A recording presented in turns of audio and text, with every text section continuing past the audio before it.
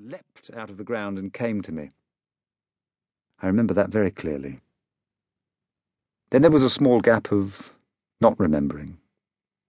It might have been 1 second, or it might have been 30. I do not know.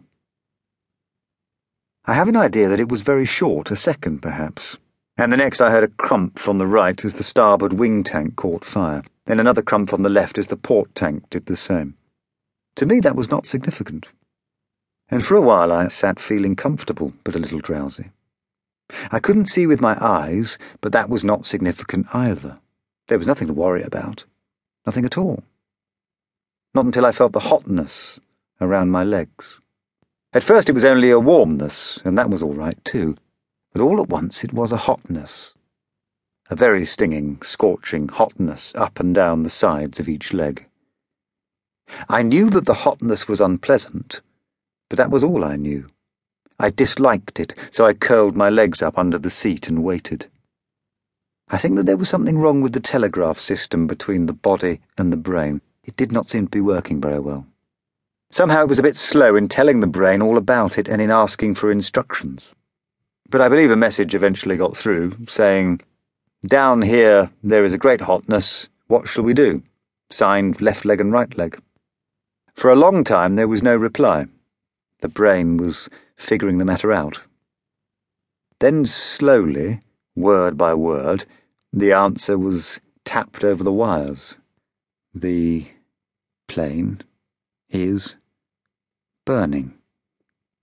Get out. Repeat. Get out. Get out. The order was relayed to the whole system, to all the muscles in the legs, arms and body, and the muscles went to work. They tried their best.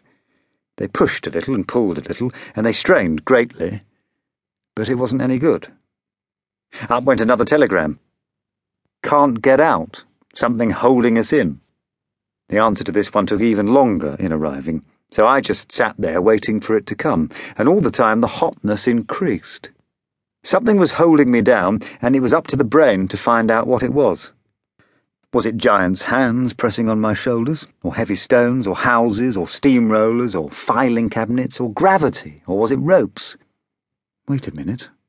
Ropes. Ropes. The message was beginning to come through. It came very slowly. Your straps. Undo your straps. My arms received the message and went to work. They tugged at the straps, but they wouldn't undo. They tugged again and again, a little feebly, but as hard as they could, and it wasn't any use. Back went the message. How do we undo the straps? This time I think that I sat there for 3 or 4 minutes, waiting for the answer. It wasn't any use hurrying or getting impatient. That was the one thing of which I was sure. What a long time it was all taking. I said aloud, "Bugger it, I'm going to be burnt, But I was interrupted. The answer was coming. No, it wasn't. Yes, it was. It was slowly coming through.